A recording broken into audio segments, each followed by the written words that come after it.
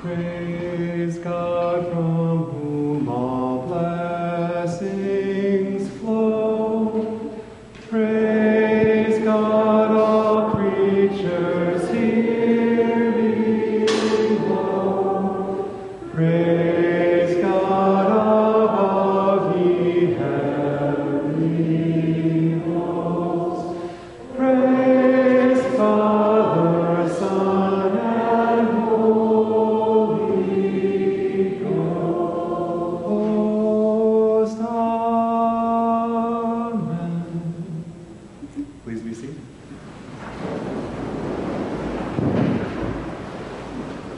You know, Stump the organist is working. We make a pretty good choir. You sound good. I was on vacation for a few weeks, and this morning I woke up and I just wanted to tell you that I was really excited to be back home to see you. So it's really good to be here. By a show of hands, who here has been involved in settling family finances after someone died?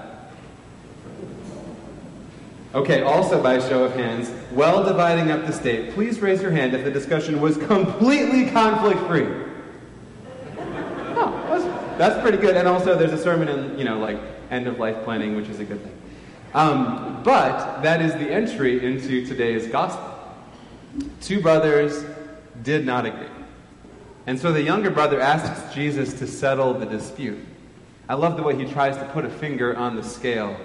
Tell my brother to split the family inheritance with me. Now, buried in that is something that comes from Deuteronomy 21, which is that the oldest brother, or if there's only one male heir, the male heir, gets a double share of the inheritance. So if you have two brothers, the older brother gets 2/3, and the younger brother gets 1/3. Or if you have a brother and a sister, the brother gets 2/3, and the sister gets 1/3. And he doesn't just say, give me my share. He says split. He's trying to change it.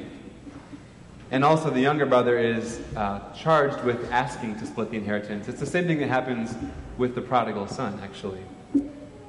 So the older brother wants to keep the land, which is the main source of wealth, intact, and the other brother wants to divide it up and get his share, but Jesus refuses because he sees the greed in the brother's request. He already owns land, which means he's wealthy relative to his neighbors. He wants to increase his wealth and social status at his family's expense. And then Jesus rejects both of those requests, offering instead the parable of the rich fool as a teaching against greed. Now, if I were retelling it, I would probably try to tone it down because rich fool seems a little on the nose. So as a proud Minnesotan, might I suggest some rebranding? How about the successful businessman with targeted opportunities for improvement who also does some things pretty well most of the time? But that's not what Jesus calls it. The rich fool owns vast swaths of land. He harvests a bumper crop, which means he has more grain than he knows what to do with, and he has options here. What would you do with the surplus? What would you advise him to do? One, he could sell it, making it available to the community at a fair price and increasing the food supply. Two, he could give it away. And that was common. They had Jubilee feasts. They gave it away to neighbors. Or three, he could hoard it all for himself. Guess which option he chooses? That's correct, option three. He's a shrewd businessman, but his shrewdness is shown to be evil. Why? He builds colossal storage so he can keep it for himself. This decreases the grain supply at harvest and drives up the price for everyone else. And then he plans to sell it later at a higher price, even though much of that grain which could have fed people would have spoiled. Bear in mind that in the ancient Near East, storing grain was exorbitantly wasteful. Farmers couldn't get it dry enough to get it to keep for long. The seeds would rot, they'd be eaten by pests, risking a famine.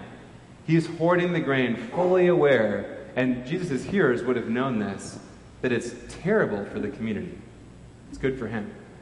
He's self-centered, he's making unethical profits, he's intentionally harming the economy. But to play devil's advocate, is there a case for an unregulated free market economy where we put our trust in nothing but unfettered self-interest? Is there a case to be made for investing our resources with no thought to the social or ecological consequences, focused only on return on investment for ourselves in the short term.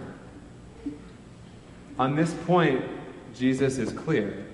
When we put our own interest over and against the needs of the community, we are foolish. Zimbabwean farmer Henry Mugabe writes, "The rich fool wants to control the market at the expense of his neighbors." Now, why call him a fool? Because he believes that his security lies in his abundance of possessions. Have you ever heard that saying that sometimes our possessions can possess us? You know, the car needs a payment and it needs to get fixed, and the second floor in the house needs all the things, and pretty soon it starts to turn into a spiral. But instead, the story suggests that God is the source of ultimate worth. Just as the farmer made the shrewd decision and starts a conversation with his soul about relaxing and eating and drinking and being merry, thanks to the ample goods laid up for many years, God calls the question. God summons his soul and asks that haunting, echoing question, "And all those things that you have prepared, whose will they be?" You can almost hear Jacob Marley rattling his chains from the cold chimney, taunting the dreams of old Ebenezer Scrooge. Jesus implies that the man loses his soul to gain some kind of notoriety. In contrast with the rich fool, the wise one is rich toward God, which means generous for the good of the whole. Greed, I believe, is the opposite of generosity. Greed makes us worry about what comes next instead of trusting in God's hopeful future. Greed is a tight, closed fist, and generosity is an open hand, an open heart. Greed comes from fear. Generosity comes from love. Greed feels like stomach acid and gritted teeth. Generosity feels like a deep breath. Greed corrodes our relationships. It eats us alive on the inside, while generosity blesses those around us. It does what Mr. Rogers called us to do so many years ago, to remind each other that we are loved and capable of loving. This story calls a question for each of us. How do we manage our possessions and our wealth?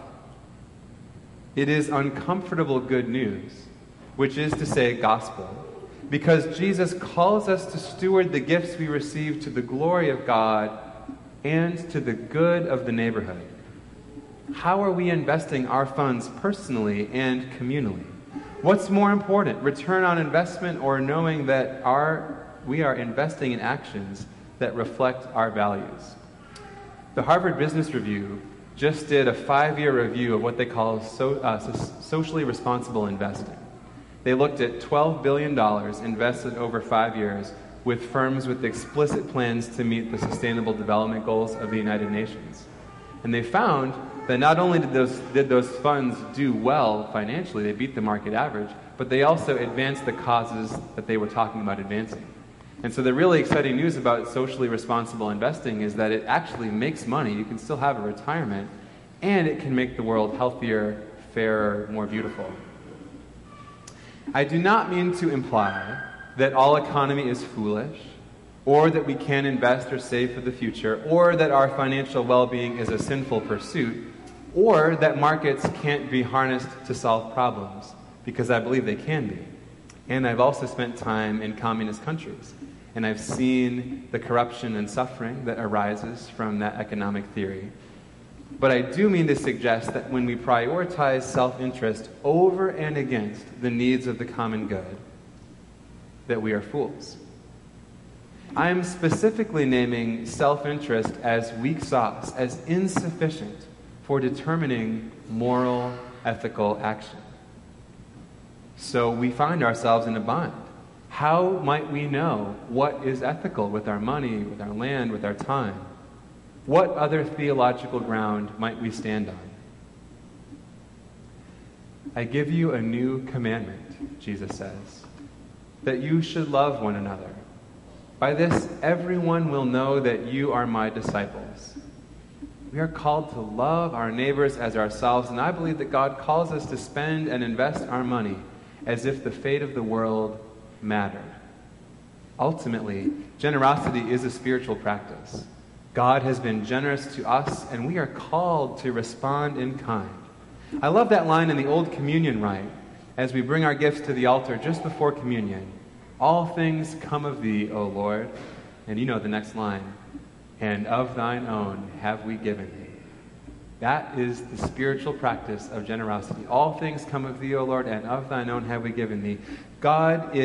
We are rich toward God, called to the spiritual practice of tending what we have for the sake of the world. There's a story that illustrates this point. It's Charles Dickens' Christmas Carol. It tells of a man who begins as a rich fool and discovers what it means to become rich with God.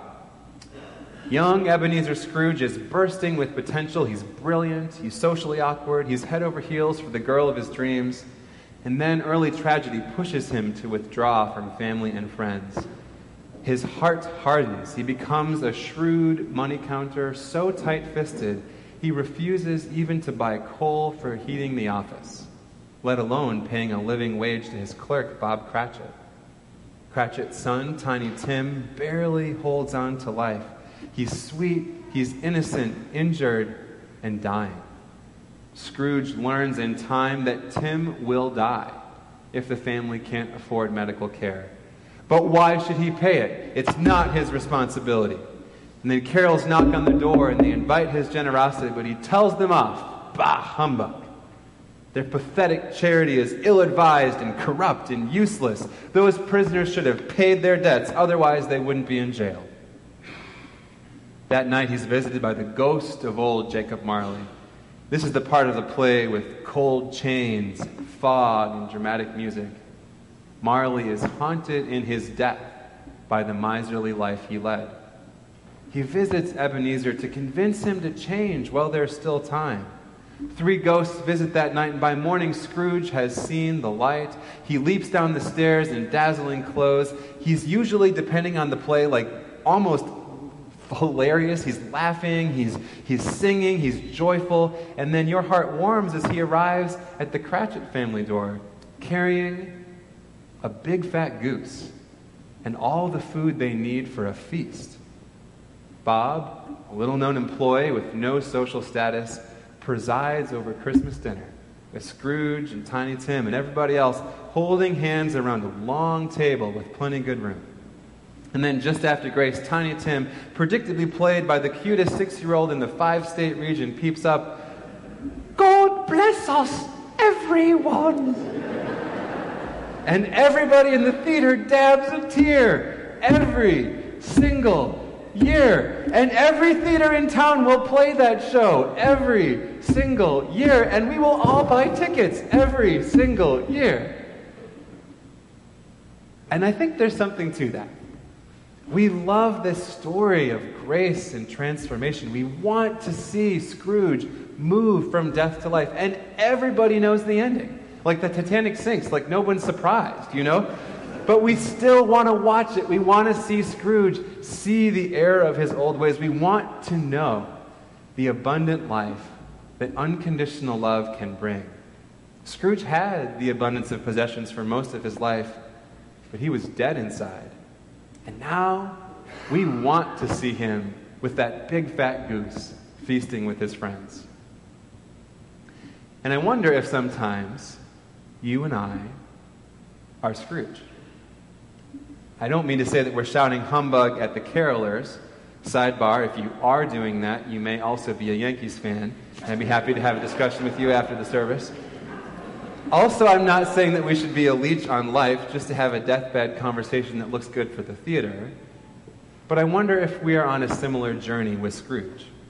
We watch his heart turn cold with greed, almost into a stone. He is the rich fool. And then, through grace, God turns it back into a warm and beating heart filled with generosity, rich with God, transformed and abundantly alive. You and Scrooge and I are constantly having our lives transformed by the spiritual practice of generosity. Like Ebenezer Scrooge at the Cratchit Christmas feast, May we be blessed as we share God's abundance with a hungry world. God bless us, every one. Amen.